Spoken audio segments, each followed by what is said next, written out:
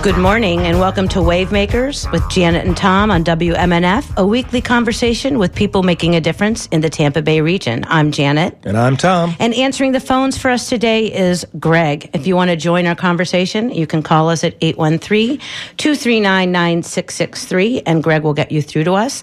You can also email us at dj@wmnf.org or text us at 813-433-0885. And don't forget, today is Giving Tuesday, so if you haven't given to your favorite radio station yet, please go to WMNF.org and click the tip jar. Today on Wave Makers, livable cities and interstate highways. Under President Eisenhower, the Federal Highway Act of 1956 became law, paving the way for construction of more than 14,000 miles of interstate in just 6 years. Today, there are more than 47,000 miles of interstate crisscrossing the country. From the beginning, construction of these ribbons of concrete were controversial because of the impact they had on cities, destruction of neighborhoods, the taking of property, and skyrocketing costs. But the construction continued with little regard for long-term consequences, all in the name of, quote, progress. Now, as these mid-century highways reach the end of their lifespans, dozens of cities across the country are choosing to reconsider them rather than rebuild them. Rochester, Detroit, Dallas, Syracuse, New Orleans are just some of the cities reimagining their highways. They're looking at turning them into smaller, walkable boulevards, covering them with parks, or replacing them with high-capacity streets. And they've been aided in recent years by federal funding from administrations friendly to a new kind of urban planning, focused on reconnecting neighborhoods, protecting the planet, and promoting good physical health. Not just what's best for moving cars from point A to point B as quickly as possible. With us today to explore the issue is Josh Frank, a Tampa urban designer and town planner with Dover Cole and Partners based in Coral Gables. He's working on highway removal projects in Syracuse and New Orleans, Tampa, St. Petersburg, and other cities. Welcome, Josh. Thanks for having me. It's great to be back. So, Josh, you caused quite a stir a few years ago when you started promoting the idea of turning I-275 north of downtown Tampa into a boulevard. Tell us about that project, how it came about, and what your vision for that is.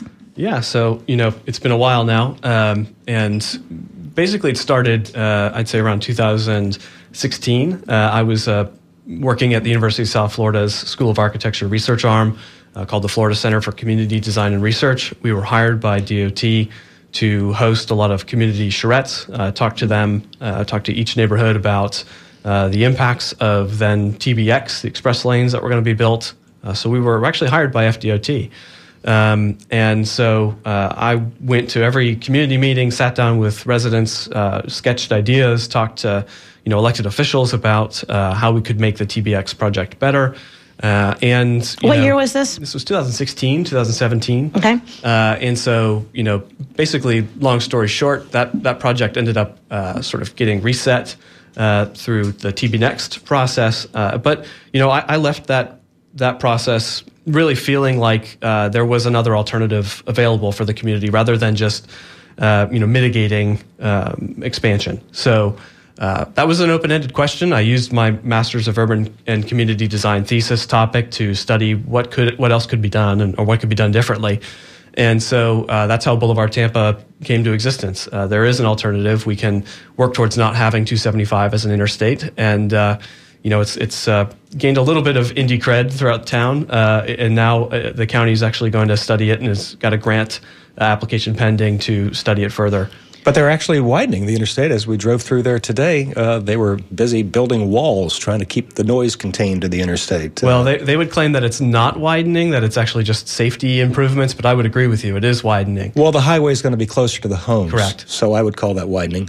They're not expanding their footprint. The, quote, footprint of the land that they control, but they had quite a bit of footprint, enough room to expand. Exactly. And so How do they go forward with looking at going in the opposite direction? Well, I think from the get-go, Boulevard Tampa and the idea of removing 275 is a long-term vision. It's I've described it as the picture on the cover of the puzzle box. Mm-hmm. You need to know what the image you're working towards will be, so you can start to assemble piece by piece. We're not ready. We're not able to take 275 out today, tomorrow, probably not within the next couple years. But if we set that as the goal and work towards that with every decision we make along the way, I think eventually we can get there. But I would say that DOT is not a fan of removing 275. And so obviously they're going to continue to do what they've done for the past 75 to 100 years, which is expand the interstate. You're listening to Wavemakers on WMNF with Janet and Tom, and our guest today is Josh Frank, and we're talking about, at this moment, about highway removal, in particular, potentially the removal of Interstate 275 north of Tampa, downtown Tampa.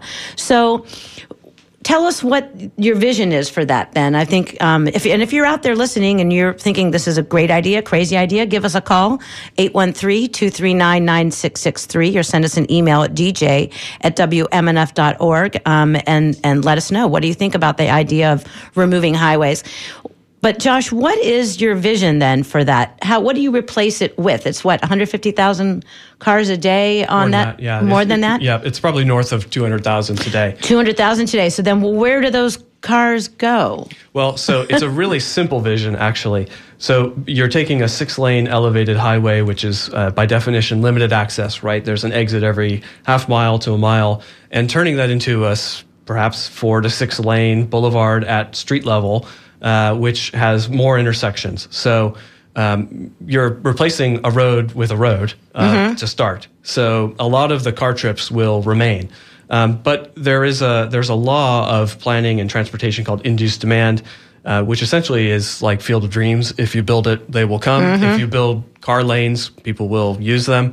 Right. The inverse is also true. If you have less car lanes, less cars will use them because it's supply versus demand. But essentially, the reason I say Boulevard Tampa is a long-term vision, there are transit components that are necessary to make it work. There are land use components necessary to make it work.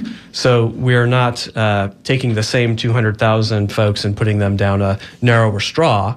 We are, in fact, capturing some of those folks and doing what's called mode shift. So maybe they're not driving to work anymore. Maybe they're riding transit. Again, it's not everybody. To go from 150,000, 200,000 car trips a day to 50 to 75 is attainable, but it's going to take a lot of different solutions to get there. I've said before, there's no silver bullet for transportation and congestion, but there is silver buckshot. So if we can solve a lot of these sort of outlying issues, I think we can ultimately get there. But again, we have to have that as a goal. What would be the benefit of doing that? Well, there's a lot. The way that we build our cities impacts every element of, and design our cities actually, impacts every element of our lives, whether it's the amount of property tax revenue that's brought back to the tax rolls because, for example, the land around the interstate is less valuable, it's noisier, it's dirtier. So there's an inherent boost to revenue for a city, which can then afford to have better schools and better police and fire service, for example, down to the ability for folks who have been impacted by the freeway construction to begin with, to start to see social mobility, the ability to sell their land for more value, to move if they so choose, or to stay if they so choose, and all the way down to their physical health. Right. So folks who live within a certain distance of the interstate have greater health risks because of asthma and they're inherently in a less walkable neighborhood. The rates of fine air particulates impacting their cardiovascular system. You name it. There's a lot of reasons for doing this beyond sort of the moving people from A to B. Well, and then also the economic impact too, right? I mean, if you have people going down a boulevard, that's a place that's ripe for development in terms of businesses and that sort of thing, and because they're not flying by it 70 miles an hour. Instead, you're tooling along and maybe stopping along the way. Most people think of an interstate as, from curb to curb or from sound wall to sound wall. But the footprint of the interstate is actually much bigger. There's the right-of-way that is acquired for future expansion. For example, there's the stormwater and stormwater ponds that are associated with the interstate because they're elevated. Obviously, the water needs to go somewhere. So the actual amount of land that is occupied for a freeway or for an interstate is greater than its actual footprint or physical form. So the potential of that land is actually greater with a boulevard for all of those reasons, right? You've got more customers that are able to purchase or see goods and services. You've got greater opportunity for density and housing and affordable housing, for example, around transit. So it's an entire shift in going from something that's perhaps a negative or a depression in property taxes and economics to something that is very valuable and in fact incentivizes development and mobility. Well, and that kind of leads to this my next question, which is just about how all these things are tied together in terms of what quality of life means, because you're touching on that right now. What makes a city livable in terms of being healthy for your good for your physical health and your mental health and the environment and a robust economy. And a lot of it is tied really to our built environment, which not just transportation, but as you mentioned, in order to address this issue of this highway, it requires a lot of zoning changes and land planning and transit planning. Can you talk about that a little bit, about what a linchpin this transportation projects and highways are into quality of life in a community? Yeah, for sure. I think that's one of the most exciting parts about doing what I do for a career as an urban designer, is the way we design and build our cities and environments impacts every element of our lives. It's a really people think infrastructure is roads and bridges, but we know for a fact that it's a lot more than that. It impacts everything from cardiovascular diseases to quality of life issues, as you mentioned, economics. Well, mental health, sitting in congestion, rather than having a nice walk to work or a bike ride. Or noise pollution is a big impact on mental health. It impacts the quality of sleep, for example. So living next to an interstate, you have sound levels, decibel levels, which are closer to runways at Tampa International than they are to some of the more suburban neighborhoods that we have. So, it's urban design is a really amazing thing because it allows us to put a hierarchy in place, right? So most times engineers have, God bless them, they're great at serving, and great at solving for X. But the ability to sort of be less efficient in some decisions, I think, is what separates a designer from an engineer. And for me, that is putting people first. So yes, stormwater drainage might be less efficient, but we have smaller and better sidewalks because we have less inlets, those sorts of decisions. And in the case of I-275, when it was built, let's take one neighborhood, for example, Seminole Heights. It got split in half. Yep. And this would reconnect Seminole Heights. So if you live on one side of the interstate now in Seminole Heights, you want to get to the other part of Seminole Heights, you got to find that tunnel through the interstate, right? That's right. So if you're thinking about the Nebraska Publix, right, if you live on the Florida Avenue side, which I live on the Nebraska side, so I have a lot of friends on the Florida Ave side, you have to find your exit, right, whether it's Hannah or Osborne or one of those streets that you're going to use to get to that Publix to get your groceries for the day or for the week. And, the difference between the interstate and the boulevard is with the interstate, it's a lengthy walking trip to get to that Publix. So if I'm on Florida Ave, I've got to walk north to Hannah, I've got to cross Hannah and then go back down to get to Publix. If I'm in a car, that's a much quicker trip, especially if it's raining or if it's hot in August and I've got a gallon of ice cream is going to melt by the time I get home if I'm walking. So, that is a 5-minute walk without the interstate rather than a, perhaps 15, 20-minute walk with the interstate. So that decision of, am I going to walk or am I going to take a car trip? For some of those small trips, right, to a Publix, to a CVS, to some of the day-to-day things that we need to do, that's why our traffic congestion is the way it is, because every single one of those trips almost has to be made by car. If you have the boulevard, if you have a future with transportation and complete sidewalks and bike infrastructure, a lot of those decisions don't have to be done. A lot of those trips don't have to be made by car. So we can then reduce the total amount of trips that we make. Now, are you saying get rid of all highways? We should tear down every highway? No, of course not. Okay. How do they fit into the larger picture? The mistakes that we've made as planners and I think as Americans is thinking of all interstates as being equal. For the most part, I think the cities that have interstates that run through their urban core, their most dense neighborhoods, their majority-minority neighborhoods, for example, have done the most harm. Rural interstates that connect cities, at a larger scale, an interstate scale, are less problematic, and the impacts of removing them are also less in terms of their potential. So, when Eisenhower planned for freeways, it was inspired by seeing the Autobahn in Germany during the war, the ability to move goods and soldiers to the front lines. The intent was to move folks between cities, not through cities. And so I think, therein lies the opportunity as well, is to think of those areas that are urban and impacted the most. And if you grew up, before the interstate system was built, and most people who live in Tampa, like me, moved here, the interstate already existed. It's hard to imagine what it was like then, but for those who grew up here, they can tell you in detail what it was like back then, and they were opposed to it then. So how much opposition was there in Tampa to this? Both 275 cut through Seminole Heights and other historic neighborhoods, and I-4 cut through Ybor City.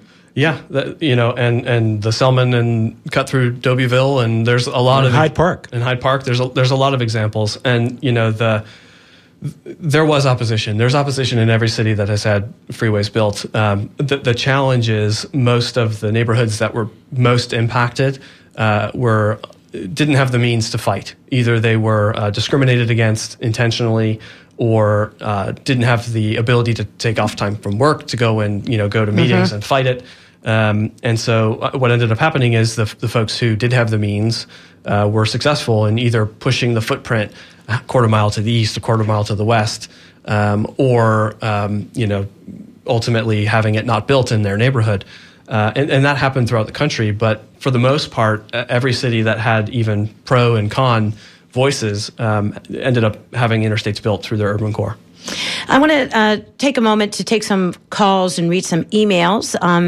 You're listening to Wave Makers on WMNF with Janet and Tom, and our guest is Josh Frank. He's a town planner and architect, and an urban designer who is the founder of Boulevard Tampa, which put together the idea for replacing I-275 in Tampa with a boulevard. I'm going to read a couple emails. We've got Bubba, who says, I wonder whether the planners who built their original freeways in Tampa expected the kind of stoppage and congestion we have now. He says, hashtag tear down the freeway and hashtag stop the madness. So that's a comment rather than a question. We've got Steve in St. Pete, who is on the line, and he's got a question about the idea for 275. Steve, you're on the line. Well, I hope I'm allowed to make a comment, not just ask a question, because I've been studying these solutions for traffic problems for a long time, because as a bicyclist, I've been impacted by traffic problems, including being run over. And what I hear being said here, it sounds nice, and it gives people a little bit of hope and optimism, but I call it techno-utopian solutions that don't address the real issue. I don't care how you organize your transportation. If you overpopulate and exceed carrying capacity, as has been done in Pinellas and Hillsborough and Florida in general, it doesn't matter about the engineering, mass transit, whatever. It's unsustainable. It's just a nightmare. Now, I have lived in Holland, and that's what we would need here. They have a command and control system for new housing and other development.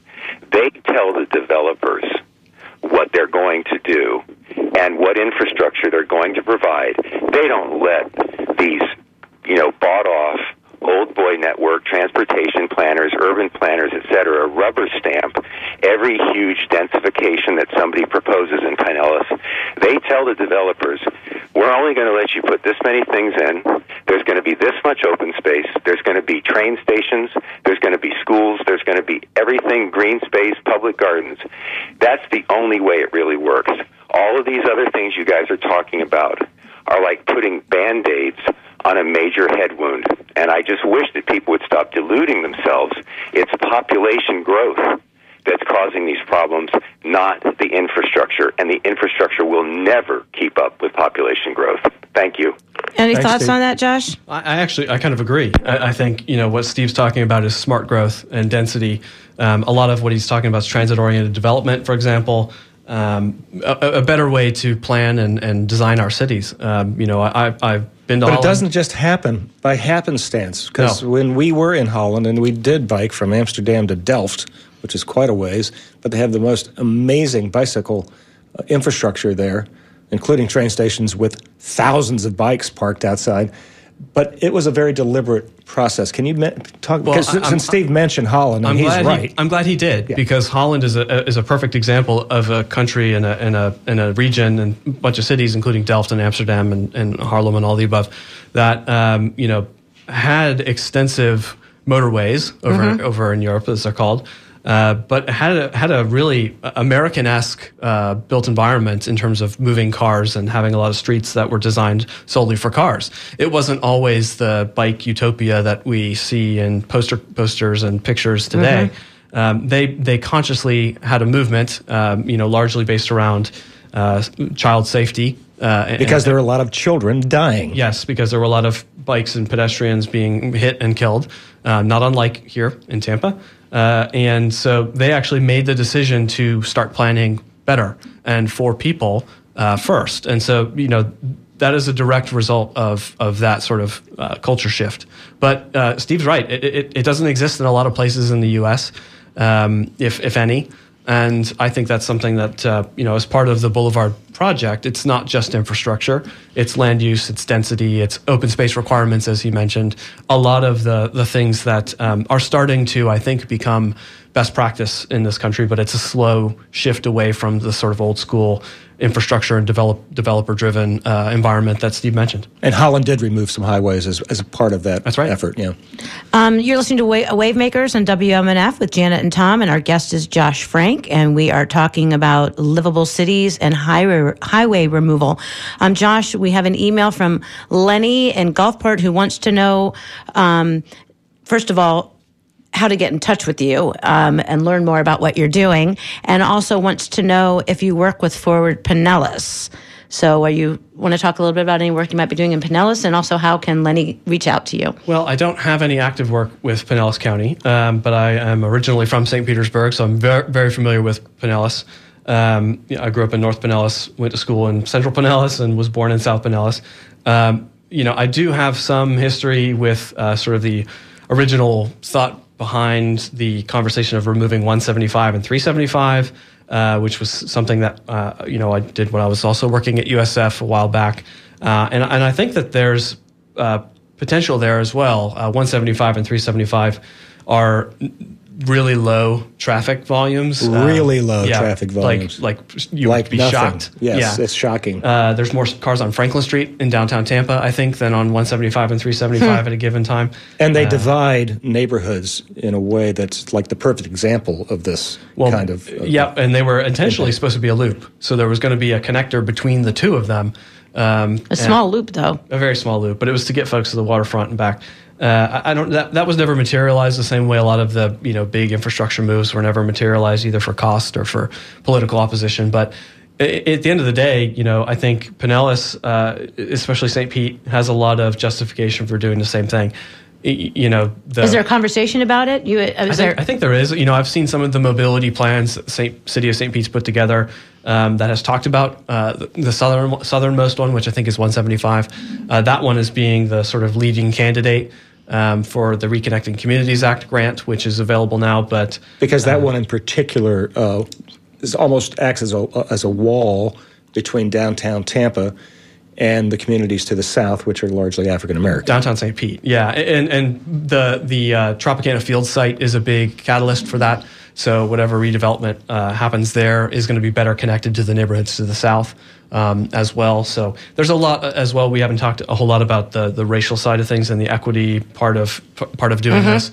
But St. Pete, for example, has a great opportunity to sort of utilize that and leverage that land that's there for the Tropicana Field site. Unlike 275, they do not have 200,000 cars using those highways every day. Mm-hmm. Let's take a couple more phone calls, and we do want to talk about the equity issue. But Mike in Sarasota has been on the line for a little while. So, Mike in Sarasota, you're on the line. What's on your mind?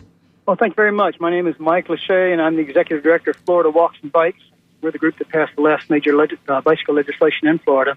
I'd like to offer 3 comments on what your guests have been saying. First, the reason for interstate highways is more than just moving military vehicles. It's what has brought transportation in America into the modern age. And if you don't believe me, look all over the world, and you'll go to Italy, Germany, France, wherever, the UK, you'll find limited access highways. And this is modern transportation. The second thing I want to mention is your guest said, oh, well, these things are problematic. Well, guess what?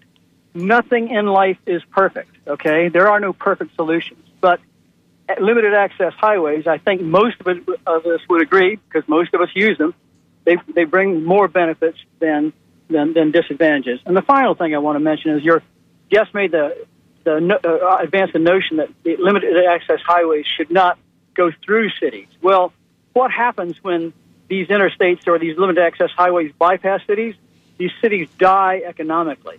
And I've seen that in small towns, and you see it in larger towns. When the interstate goes completely around it, then the people don't go there and the city dies.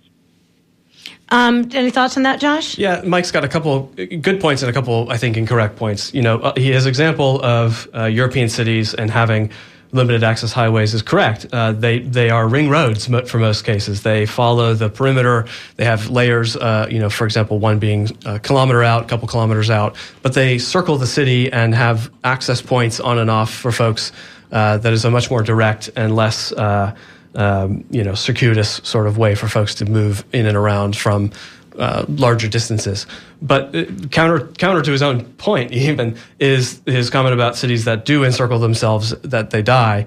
I think maybe there are some examples of that in rural and small towns that are, again, more complex than just the freeway being built or removed. But in most urban cases, that's not true. Cities like Atlanta, for example, actually have sort of a ringed interstate around it. Mm-hmm. I'm not advocating for Atlanta's interstates. I think they're terrible. There are too many of them. They're really congested. They're very wide. But in most aspects, that is a city that is thriving despite their interstate system. So I think that, like anything, as Mike mentioned, it's not perfect. There's not a simple answer for anything. It's very complex. But I do think that, this specific interstate, for example, going from a junction at 75 and a junction to I-4 really the form does not follow the function any longer. So the folks that are using it for one exit or two exit for the most part, getting from downtown to USF. It's not most folks coming from Pasco County to downtown. Mm-hmm. I think I saw a study that 9 out of 10 keys that turn in ignition that are using the interstate start in Hillsborough County and end in Hillsborough County. So it, by definition, is no longer an interstate. It's functioning more like an arterial road. So I think, but the challenge is getting to the point where that decision is easy. And for us, for me, it means a lot of progress in other areas, land use, transportation, to get to the point where removing 275 is as easy as it is in St. Pete, for example. Mike, thanks for the phone call. I appreciate it very much. Thanks for listening. Thanks for taking it. And if you have a question for our guest, Josh Frank, who's an architect and urban planner and town planner, an urban designer about highway removable and livable cities, give us a call at 813-239-9663 or send us an email at dj@wmnf.org. We have an email from Nathan who says, if you care about this issue of highway removal and all of the associated components to it, what should you be looking for in a city council or mayoral candidate this spring? So this is a question about the upcoming city elections. What do you think, Josh? What should we be looking for? You don't have to name names. That's a really good question. I appreciate Nathan asking that, because very often these candidates go into public forums, and if you talk to them, they'll say, on certain subjects, nobody ever asks me about this. Yeah. So that's a really good question. What should you be asking them? That is a really good question. I think one tricky part, and we've talked, Janet, before about the politics of infrastructure. I think there's no one party that gets it right. There's no one ideology that gets it right, I don't think. I think again, most people think of infrastructure as roads and bridges and, don't really think much beyond that. I think the questions that should be asked of candidates are, talking about the built environment and in terms of priority. Is it a priority to move cars, or is it a priority to move people and quality of life? People. Or serve people. Yeah. Right. So, obviously it's one thing to just say you're for transit, you're for urbanism, but it's another thing to say, I'm going to, as an elected official, make the tough decision that says I'm going to sacrifice efficiency for cars. They may have to wait 2 or 3 more minutes, big deal, another song on the radio, but it means less people being either hit and killed, or an increase in quality of life, or wider sidewalks and more street trees. It does cause controversy. There's a project in South Tampa right now where the city is going to limit the 4 lanes on El Prado to 2 lanes and add bike lanes. Yep. And people in South Tampa are just freaking out over it. Yeah. And again, very, very low capacity road. It can certainly accommodate it, but people have a hard time with change, I think, Josh. They can't imagine anything other than the way it is. Well, in my wallet and in your wallet is a driver's license. And so we are state-issued expertise at being a motorist, at understanding the way that roads work and at understanding traffic. So literally every person who has a driver's license is an expert at their local roads. Yeah. And the challenge is, coming in and getting people to believe what you're saying in terms of induced and reduced demand. It's a hard thing to communicate. It's a hard thing to say that by going from 4 lanes to 2 lanes, there are going to be less cars on this road. It's counterintuitive to say that and to think that, but it's actually true. It's a scientific law, the same as any of Newtonian physics. But the way that I've had success in describing that and communicating that is, for one, taking the fear away from folks and talking about the benefits that you are going to be seeing, whether it's reduced speeds, safer streets, less noise, better air to breathe, you name it. But also the fact that we live in a city that has a grid. A grid serves a purpose. It has a lot more ins and outs. And so, for one road to lose 1 lane is not something that's going to overthrow the entire system. Whereas if you build your entire system based off of an interstate and there is a crash on the interstate or an exit has to close for construction, it throws the entire system into chaos. So there is an element of resiliency built into it, that is also something that I think is valuable. But, it's hard to discuss and it's challenging. If you're just tuning in, you're listening to Wavemakers on WMNF with Janet and Tom, and our guest is Josh Frank. He's an urban planner, and we're talking about livable cities and highway removal. Can we get back to Lenny wanted to know how to get in touch with you? I guess to find you at the Dover Coal website, is that the best way to find you? Well, so personally, I think the best way to find me is on Twitter for as long as that will last. It's at Josh A. Frank. And then also the Boulevard Tampa website as well, blvdtampa.com. I make no money off of Boulevard Tampa. It is purely an advocacy effort. I'm happy to talk urbanism with anybody who wants to do it. Well, and that project is kind of, in some ways, theoretical. There's no particular, really detailed work going on right now, but this is happening in other parts of the country. There are, a couple dozen? Let's get to that in a second. I want to read one quick email that we got from someone who's anonymous who says, thank you so much for your show. One big thing that worries me is that St. Pete and Pinellas County Commission are trying to repurpose the Pinellas Trail to be a motorized commuter corridor. The trail was chartered as a non-motorized linear park, but is now ruined by electric motorcycles and other motorized vehicles. I wish I could live in Holland. And then we have an email from David Bryant that says, I think you need to play Green Day's Boulevard of Broken Dreams someday on the show today at some point. And then he's asking Tom's question is that, can you tell us of examples where highways have been removed and it has been a success story? Because we think a lot of people here are like, what? You can't do that. But you're working on it in other cities. They've done it in other places. We're talking about they removed the Embarcadero in San Francisco back in the early 90s. That turned out fine. Beautiful. Talk to us a little bit about that. Otherwise, the way it is now. Tell us about success stories. Yeah, so there are a lot of success stories, I think, internationally. Holland, we talked about. In Seoul, South Korea, for example, the Cheonggyecheong Expressway. But, those are perhaps a little bit different. I would encourage folks to look at those because they are really great examples. But in the U.S., you've got San Francisco, which obviously had to remove their freeway because of damage due to an earthquake. But it's incredible now. It's a part of the city fabric. It's got a streetcar, I think, that runs on it. The Embarcadero is now connected the waterfront to the rest of downtown San Francisco. You've got Portland, for example, has done it with their waterfront, which is now a linear park. They removed a highway? Yes, they did. And replaced it with a linear park. Yep. Milwaukee has done it. Let's see who else. Detroit has done it in part.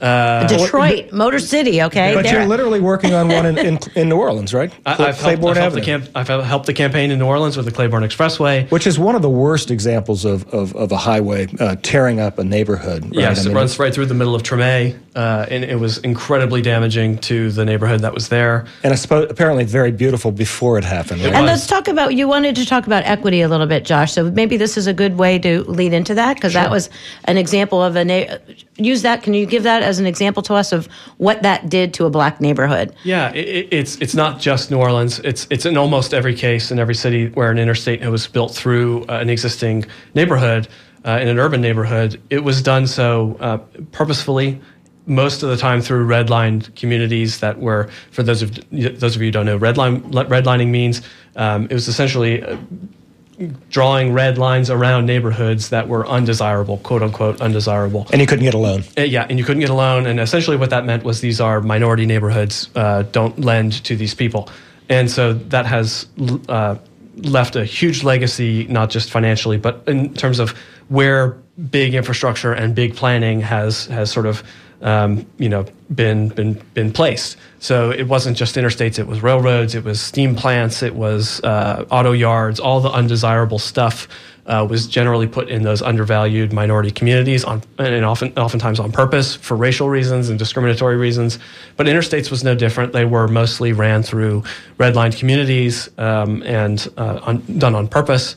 It wasn't the sole reason for white flight, but it was a big accelerant of white flight. And they built the roads to get people out, right? To promote sprawl and put people in suburban areas and leave the cities. Yeah, that's right. why the streets used to roll up in downtown Tampa at night, right? And they're trying to get it back to make it a more of a live-work-play community. Exactly, yep. There's a correlation between those two things. I think in terms of equity, for me, we haven't talked about Syracuse yet, but I'm sure we will.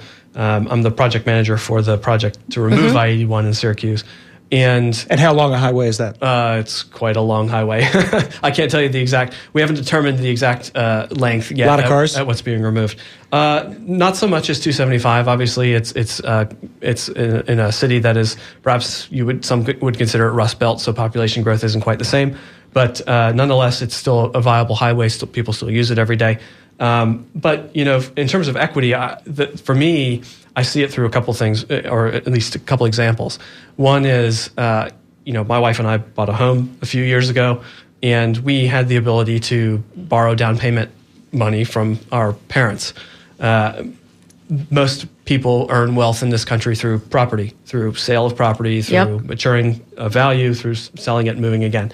And so for folks who weren't able to sell their property to DOT when the highways were built in the 50s and 60s, perhaps were a block away or half a block away, their land value actually decreased significantly because of the freeway.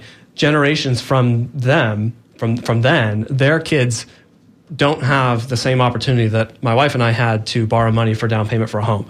So that, to me, is sort of an example of exactly why the equity in how we design our cities is something that needs to be thought of greatly, right? In most cases, that is home ownership for minority communities, and as an example, is one of many that I think is a good reason for us to think about these corridors as being something. So different. not just a pipe dream, this is actually happening in other parts of the country. It is, and the opportunity is to leverage what we're bringing back in terms of grid, land, value into something that is creating more affordable housing, creating more attainable housing, giving folks better jobs, access to jobs, and really can improve a lot of folks' lives who've been impacted for generations. Let's take a call right now. We've got a couple folks waiting to speak. We've got Michelle Cherry. She works on El Prado and wants to talk about El Prado Boulevard. Michelle, you're on the line. All right. Thanks for taking my call. So when I lived in New York, I got around by my bicycle. Even when I had kids, I managed to do it. We did not have bike lanes at that point, but there was an organization called Transportation Alternatives, which eventually had us all sit around our neighborhoods with cyclists, pedestrians, senior citizens, parents with young children, and redesign each major intersection so that all of us could use them well, including local buses, limited buses, and trucks for delivery. So if we could do that in Manhattan, we could do it anywhere. That being said, I will not ride my bicycle on a street in Tampa because people are going 60 miles an hour and looking at their phone. In New York City, there is a lot of mass of cars, but they're stricter about cell phone usage. Well, and people go slower when there's more cars, too. They go slower when there's more cars, and there's a red light every 3 blocks. What do you think of the El Prado project, The El Prado project, I love. And I think what people are getting, and I personally, as a business owner there, it's going to be detrimental for me. It's going to be harder for me to get to work. It's going to be maybe an extra minute when I say harder.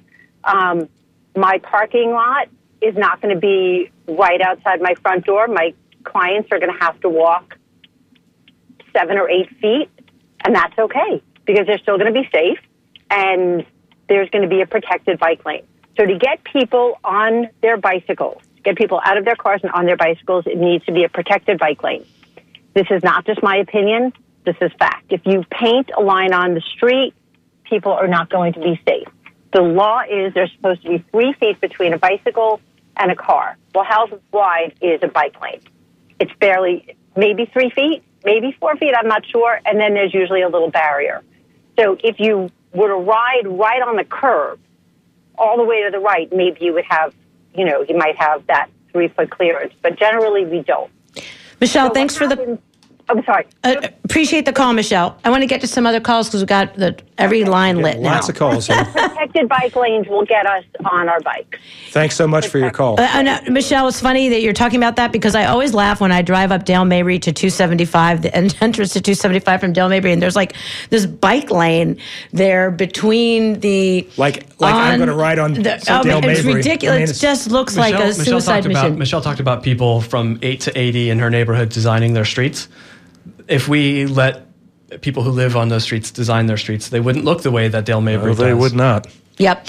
I want to get this call from David in San Francisco because I think this is the longest distance call we've had on the Wavemakers show. So, an early riser.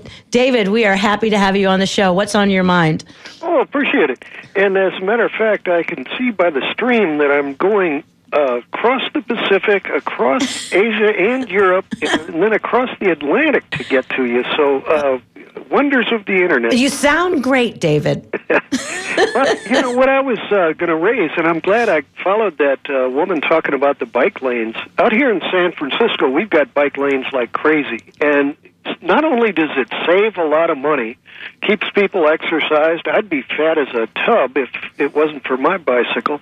But it's a strong issue about not being a colony to the oil and gas boys. Yeah. And when you start looking, I was spurred to call when I heard you talking about the interstate highways and, back in the 1950s and whatnot, when they were building the interstate highways, they intentionally built them to divide neighborhoods, as a segregation thing, but they also built them basically as a colony development, that all of this money that was going to be going toward oil and gas was basically going to be sucked out of the region. And that, if you don't have oil drilling in your state, if you don't have gas refineries in your state, then it's going to be sent to Houston. And Florida or any other state in the nation that would be, filled with interstate highways is going to become a great sucking sound of all of the money out of town every week to wherever the corporate headquarters are of the oil and gas boys. And in this case now, we've got Saudi Arabia that, a murderer running the nation of Saudi Arabia, and for every penny that you put in the gas pump, you're basically making an evil tyrant richer. So it's profoundly important that the local government get on the stick and make those bike lanes, make the mass transit. Out here in San Francisco, we've got so many restaurants that we make biodiesel out of the grease from those restaurants. And that's money that's not going to go to the oil and gas boys. The buses, if they're not electric buses out here, they're running on biodiesel from the restaurant. And David, you know what I appreciate about your comment and your call is that you're taking this from the micro to the macro level, that this is important on a very personal level in terms of your physical health, and it's important on the macro level in terms of protecting the planet and geopolitics. So I appreciate your comments very much, and I appreciate your call. And people in Tampa would say, how can you ride a bike in San Francisco? There's so many hills. It's got not just roads and bridges, right? Right. Electric bikes, though, make all the difference, don't they? There's little valleys that go through many of those hills. There were 47 hills or 48 hills, I think. And there are valleys that go through them. And for the worst of it, you can put your bicycle on the front of the bus and go up to the top of the hill and have a heck of a coast down. Fun ride down. David, thanks for the call. We really appreciate it. I took an e-bike all the way up to Coit Tower once. I was just amazed that I could do that. Let's get Carla's been patiently waiting on the line. Carla in Palm Harbor, and she has a comment about 275. Carla, you're on the line. Hi there. Thanks for taking my call. And I lived in Houston for 35 years. I'll tell you, from my point of view, I don't think we're ever going to get rid of all the cars, but I do have an idea. You know all these vehicles they're building now that are smaller? They're like half the size of a car, and they're using them for like kind of ATVs and things like that? Mm-hmm. We should move to those and double the money. And then you would have much more room. And people only use their cars. Usually it's only one person in the car anyway. So move to smaller cars. We seem to be going in the opposite direction. I think the trucks are getting bigger all the time. Unfortunately, yes. And there's a corresponding rate of bike and pedestrian fatalities that go with that. You know, there's a great book. I'll think of it in a second, but it's by Angie Schmidt. I love her. Yeah, and basically it talks about the height of a hood of a truck moving up and up, and basically going from something that would injure you below the waist to now being in your critical injury zone. So if you do get hit, your chances of surviving are less. Yeah. But Carla, thanks for the call. It's a good idea. I appreciate the call. Bye-bye. We have Greg in answering our phones for us has a question for you, Josh. He wants to know he's asking, could you replace 275 with the US 19 style road, or is that equally problematic? I think that's equally problematic. You know, the challenge is US 19 is not very safe. And we had a caller who, I think it was the El Prado conversation, talked about people going slower and, adding a minute to their trip. I think there's a line of thought. A lot of folks are trying to beat congestion and solve congestion. There's a lot of money being put into universities and DOTs trying to beat congestion. I think that's a little bit of a short-sighted approach, because there are benefits to congestion, one of which, the primary of which, is that it slows people down. Right. And so we've seen a lot of data come in the past couple of years from COVID. People were driving less because they were staying home. And because there were less cars on our network, which were built for a lot more cars, people were able to go much faster because there was less traffic. And so the fatality rates for crashes went up dramatically. Because speed kills. Because speed kills, and because there was more room to speed.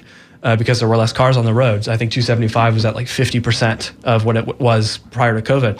So, for me, there is a train of thought that says, we do want congestion in some places because it does slow things down. And potholes. Sorry, congestions. Yeah. Well, congestion, there's a lot of ways to safely control congestion. And I would argue that also, if you're thinking of congestion as an indicator of value, it's a great indicator of value. A lot of people are going to a downtown for jobs, for recreation, for other events, other things, right? So congestion is a reflection of that value, right? A lot of people are desiring to go to that place. So in terms of economics, it's also pretty valuable because it shows you exactly where it's valuable and where it's not. So again, we could talk at length about that. Well, we talked briefly about equity, and I know the DOT Secretary Pete Buttigieg has talked about how in many cases racism is built into these highways, and that has resulted in Ron DeSantis taking issue with him, saying, how can a highway be racist, right? So are you anticipating this continuing to be kind of a clash of between, say, Ron DeSantis representing Republicans and Pete Buttigieg representing Democrats? Unfortunately, yeah, it's another front in sort of the political battle. I think infrastructure has started to creep into that, not just in terms of right versus left, but urban versus rural. Obviously highways aren't racist, but decisions that drove them and where they were built. Obviously, concrete, you can't anthropomorphize concrete, but there is a lot of intentions that highways are where they are because of race in a lot of places. So to not believe that, I think, is just... Whether it was intentional or not, it doesn't really matter. It's not logical. Yeah. We've got Justin in St. Pete on the line. Justin, you're on the line. What's on your mind?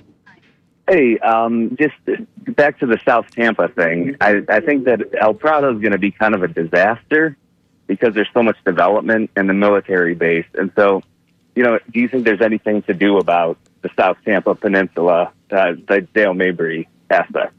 What do you mean? Something to do about it in terms of...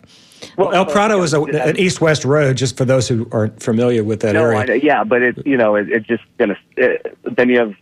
it connects the two access roads to the McDill, though. Yes, it does. Right. Yeah. So I was just wondering if there was a way out of that.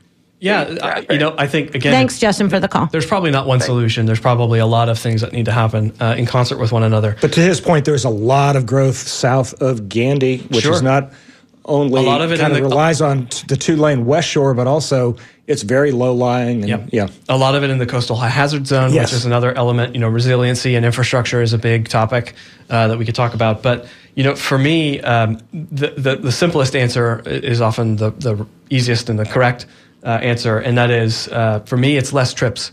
So it's not about expanding and creating more trips in the peninsula or in any restricted area. It's about reducing trips. Right. So by hook and crook, whether that's land use and having more people closer to grocery store, having grocery stores in more neighborhoods, having smaller schools, for example, and not having sort of large schools where everyone has to take a car or a bus to get to, having smaller schools throughout the peninsula. There's a lot of things, but the crux of it is we need to have less car trips, period. It's interesting about how it all is tied. So many of these pieces are tied together. Affordable housing, that's another component of it, right? We're going to have time for one more call, so let's take a call from Gloria Jean Royster, a Tampa legend in her own right. So, Gloria Jean, you're on the line. Hi, thanks for calling. Hi, Gloria. A dear friend. Hi. Hello, everyone. The current incarnation of North Ashley Drive is not livable for area residents. I live downtown. I live 3 blocks from there and 4 blocks from the Tampa Riverwalk. The interstate dumps cars into this short space that largely turn west onto Kennedy Boulevard and don't add value to residents and area businesses. Moreover, it is a historic barrier within several communities and cuts off direct access to the Tampa Riverwalk for North Downtown residents and tourists. That's a great point. Can get rid of that thing there, Josh? What do you think? Gloria, thanks for calling. We've only got like a minute left, so I'm going to let Josh respond to your comment. Very quickly. Yeah, that goes back to the comment I made about the footprint of the interstate being larger than what we see, from curb to curb. Its exits, for example, that extend far into urban areas or divide communities also are a part of that legacy and is ripe for the same level of reconnecting communities that we've talked about. So I think Ashley Drive is way over designed and way over. It's ripe for removal. It really is. Well, the on ramp. You're talking about the on ramp to 275. Look, it can still be an exit, but it doesn't have to be a glorified highway into downtown. Right. We are out of time. This was a great conversation, Josh. Thanks so much for being on the show. Thanks to Greg for answering our phones. Thanks to everyone who called and everyone who emailed and texted. You're listening to Wavemakers on WMNF. Up next is Harrison Nash after the NPR News headlines. This is WMNF Tampa.